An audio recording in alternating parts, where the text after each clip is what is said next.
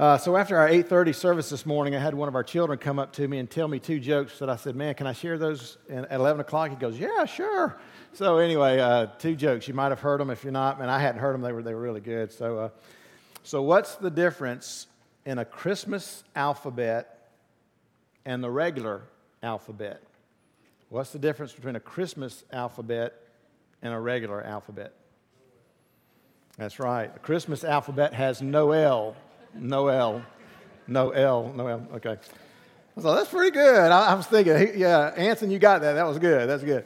All right. The second one is, let me see if I can read my notes here. Okay. What do you call somebody who doesn't believe in Santa Claus? An eggnog stick. Instead of agnostic, an agnostic, yeah. An atheist, but agnostic. All right, so how many of y'all like eggnog? Okay, good. Y'all got that one? All right, good. All right. Amen. Those are pretty good, weren't they? So from the mouth of babes, he did them better than I did. I messed them up, but anyway. I got to ask you a question. I'm not going to ask you to raise your hand and answer this, but answer it to yourself, okay? Answer this question to yourself. During this past year, or maybe any time, but especially during this past year, have you heard someone say, or have you said this to yourself, I'm just going to stop listening to the news. I'm just going to stop watching the news. I'm going to stop taking the paper because all I feel like I'm hearing, or the majority of what I'm being reported to, is negative, or it is critical, or it is just not uplifting. Now, our local news does a good job many times of highlighting a good story or something like that. But how many can say that, sometimes we just get bombarded by negative news, sensationalism, maybe violence, maybe crime, maybe just, and especially during the pandemic, we're just so weary of just all the health issues that are happening across the world and the death toll that is rising because of COVID-19. And when you hear the news, and then, of course, the natural disasters that have happened and just different things that are going on, many times in our sermon series is A Weary World Rejoicing, we get weary if all the things that are coming at us or that we're hearing on a regular basis is negative, not uplifting, not positive. Maybe it's highlighting the things that just aren't to be celebrated. But we get weary. I was talking to somebody 2 weeks ago, and they said, Mark, it depresses me. I get depressed. I get discouraged. I feel down. And so what do I need to do? And I said, well, and they said, well, I will answer. Here's what I do. And this person said, I've got someone who encourages me, and I go back and I look at their text messages. Or I know people that save letters that people have written them, and they have a box. Especially, I know a clergy person who does this, and he said, on my bad days, I'll go and I'll pull out that card where somebody had written me a thank you note, and he said, I'll read it, and I'll realize, this is why I'm doing ministry, because maybe that hard day, he might have said, man, I'm going to throw in the towel, or whatever it might have been, the harsh, the negative, the just what can weigh you down and sap the joy, suck the life out of a person. And so this morning, our scripture that's in our bulletin, that's going to be up on the screen in just a minute, has to do with the good news that was delivered the night that Jesus was born. So let's look at the Gospel of Luke. The scripture that's in there is from chapter 2, verse 10. It says, but the angel said to them, and this is to the shepherds, do not be afraid, for behold, I bring you good news of a great joy, which will be for all the people. For today in the city of David has been born for you a Savior, who is Christ the Lord. When these shepherds saw the angel, of course, they were afraid. They were terrified because this majestic being is now in their presence, and all they've been doing for night after night after night has been sitting there with all the sheep, and they might have had a campfire, and they looked at the stars, and they probably told stories and whatever they might have done. But when you have a being that's been in the presence of God showing up and the glory of God surrounds him, then you're like, whoa, you're kind of freaking out. And that's what they were doing. They were like, oh my gosh, what do we do? They've never seen anything like that, nor have I. But anyway, the scripture. So he says, hey, don't be afraid. Don't be worried. Don't freak out. I know that's the tendency, but hey, I've got good news for you. Not only for you, but for every single person who's ever existed or who will ever be born in the future. Because Jesus is here. So that good news, they were so excited, they were so joyful, they left the sheep and they went down into Bethlehem and they searched for the child. And I can imagine these shepherds, they're going all over the place, knocking on doors. Hey, we're looking for this baby. And they finally, there's a manger. That's where the mangers would be. That's where the feeding troughs are. Let's go, and when they find this child and they found Mary and Joseph, and they're just so overwhelmed with joy. And they tell them about the angel that appeared to them, and then the heavenly host who are singing, glory to God in the highest, peace on earth, that type of thing. And so there's just this great excitement. There's great joy. So think about the times that you hear good news. When good news comes to you, what is our response? What is your response? Let me think of a couple of things with you. One is, let's say one of our family members had something taken off, and they sent it away thinking it was cancer, and we were really concerned. And so when the pathology report came back and it was negative, it was like, whew, so grateful. So when you hear good news, maybe on a medical, maybe the diagnosis was you're concerned about what it might be, and you get the good news, and it's not what you thought it might have been. There's relief, amen. There's joy, there's excitement, there's So getting a good report from the doctors is good news. Sometimes if you're working and you get a promotion or you get a raise, and your employer comes or your supervisor comes and says, hey, you're going to get a raise this year. What do you say? No, I don't want that money. No, what do you say? No, woo, glory. You start thinking, well, I can give more to the church, right? No, of course you can.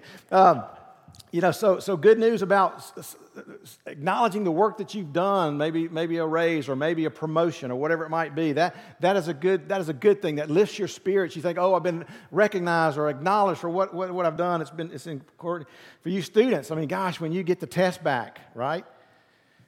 And it's an A, what do you think? Woo! That kind of thing. Mom, I told the story last week. My mama's here, Marilyn Magoni. We're glad to have my mother here with us today. She came over. And then my youngest brother, Paul, is here. So, Mom, I told the story last week. You might have watched it online, but I was really embarrassed. I don't know why I started telling that story, but I did, so I'll tell it because I've already started. I'll paint myself in a corner sometimes.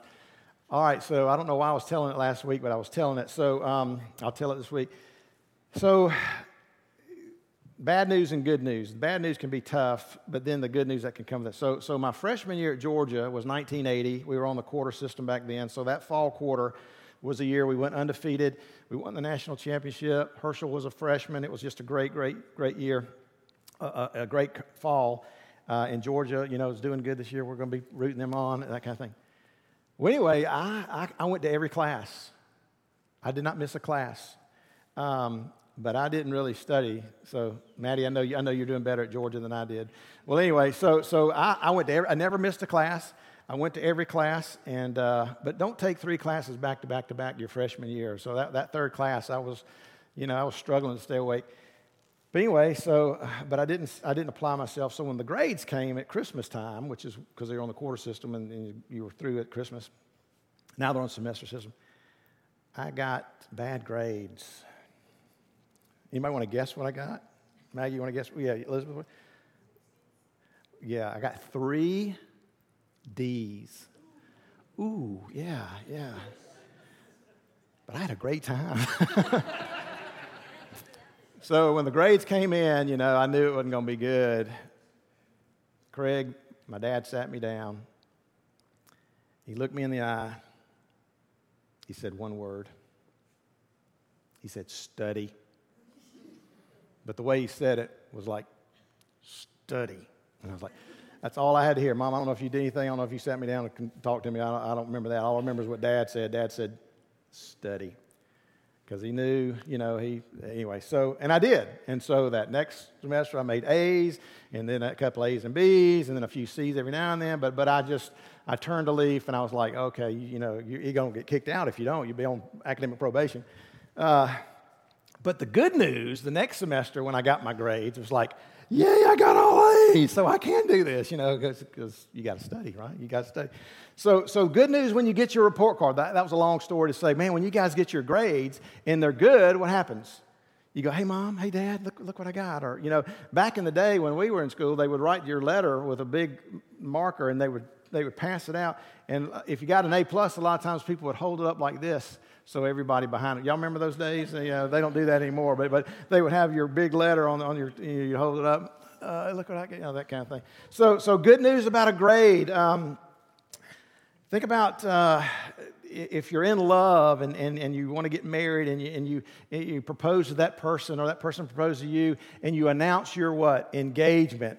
So if it's a positive thing and a good thing, which 99% of the time it is, everybody's excited, right? Oh, they're engaged. Welcome, you're going to get married. And that's all those good feelings. Think about baby announcements. When you find out, oh, gosh, you're expecting a child. For most folks, that is just the best news ever. And for grandparents, it's like, yeah, we got another grandkid on the way, or we got a grandchild, or whatever. So all of these positive things, all this good news can combat and can help balance out the negative that's out there in this world today. But what do we do when we're bombarded with the negative? We need to go to the Lord and say, God, let me remind myself of what you've told me. The angel said there's good news for every single person, and that is that Christ the Lord is born. Now, for you guys, there's this imaginary card that we hold in our back pocket called a man card, and you're a man, right? And you do manly things. Well, I got to confess, and please don't take my man card, but a couple of weeks ago, I was just like, man, I want to watch something on TV that's good. I'm tired of watching golf or whatever it might be. Nothing wrong with golf, but I watched a Hallmark movie. Thank you. Yeah. So all you guys are like, Magoni, we're fixing to come get your man card. We're going to take that, and so, but yeah, why are Hallmark movies good? Well, because they're always positive, especially the Christmas ones. They're always over the top, and there's some kind of conflict, but whatever it might be, it always works out at the end, and it's just, you just leave thinking, okay, well, this is a good thing. You never leave those thinking, well, you might think, well, I wasted, an hour and a half. But the bottom line, but you think, no, this was good. This was uplifting. This was positive. This was happy. This was joy. It lifted up something in humanity that is good, that is positive, that is enriching, and conflicts are worked out, and misunderstandings are righted or corrected, and whatever it might be. But so anyway, don't take my man card. But so last week I was talking about this, and a lot of the men came up and said, man, I watch Hallmark movies too. And I was like, well, good, I don't feel so bad, And then one of the Sunday school classes was saying, yeah, and they were talking about the Hallmark movies. I was like, okay, well, I'm not the only guy that sits around and might watch it from time to time. So anyway, so Fran has gotten into Avengers. Remember, she's talked about all those things. It's like she had just watched some Avengers. Here I'm watching a Hallmark. But I've watched all those. She's just discovering them now. But for me, I've enjoyed those for years. But the good news. And so as I think about the Christmas story, and as we're coming to, Saturday is going to be Christmas, and Friday night's going to be awesome. So if you guys can come 4 o'clock, we have a service right in here, Christmas Eve, candlelight communion service, 4 o'clock. Come back, bring your friends. It's going to be a great service Friday night. But the Christmas story, we read about it in Matthew's gospel, we read about it in Luke's gospel. And there might be pieces of this story that you've read about that just resonate with you. And it's a part of this good news, this message that Christ has come near, that God is present with you, and God loves us so much that he wanted to make sure we understood who he was, that there's no doubt that there is a God, this is what his character is like, and here's what he wants us to do during our short time on this earth. So Jesus came to help us make sure that we didn't misunderstand what God wanted. If you read in Matthew's account, he really looks at what happened with Joseph. And so the angel of the Lord appears to Joseph, and that might resonate with you, that God speaks to you and gives you assurance that what's happening in your world, what's happening in your life, maybe something that wasn't planned, or maybe something that you said could have never happened. God says, hey, there's sense to this. It's going to be all right. And that's what God did with Joseph. He said, listen, Mary's not been fooling around. This baby she's carrying is of God. This is something God's never done before, but he's placed his son there, and he's going to birth, the Prince of Peace and the great I Am, the one you've been waiting for. And so you be the not the biological father, but you be the earthly dad to this boy, and you take care of him, you love him, and so God speaks to Joseph, and so you see all the story of Joseph in the book of Matthew, and And you see where when Herod wants to kill the child that was born, the king of the, because the Magi come and say, where's the king that was king of the Jews? And they say, we don't know. What are you talking about? Well, in Bethlehem is where it's supposed to be born. And so Herod was going to kill all the kids in the area of Bethlehem. And so it's a horrible part of the history of Israel. But anyway, so God speaks to Joseph and said, listen, you need to go down to Egypt. Take the son. Someone's trying to kill him, so you need to go down to Egypt, hang out there for a while. So Joseph does that. So God speaks to Joseph and says, yes, you're going to have a son, and Mary was faithful to you. And then, when Mary and Joseph's life are in danger and the child's in danger, then God says, hey, listen, you need to escape and you need to go down there. Then when Herod dies, he says, God speaks to Joseph again and says, you need to come back to Israel. And then God says, don't go here, but go here, and that kind of thing. So you might, as you look at that part of the story, you might say, wow, God, you really care enough about us to speak to us, to guide us in this life. And you did that with Joseph. When you look at the account in Luke, we talked about John the Baptist because he's a big part of the story, and you might resonate with the fact that God prepares our way, and John did that for Jesus, and how the miraculous birth of John, and that might encourage you and inspire you in your walk. Fran did a great job talking about Mary a couple of weeks ago, and you might think, well, here's God who sees everyone and sees this young lady who's humble and loves the Lord and rewards her and blesses her, and you might, well, God, nobody sees me. I'm just this insignificant person, but God says, no, I do see you, and there's great things that I have for you to do in this life, and so there's just so many parts of the Christmas story.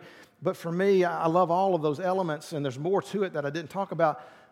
But man, what the angels tell the shepherds, what we just read a few moments ago, that is for all. That is for everyone. That was for you.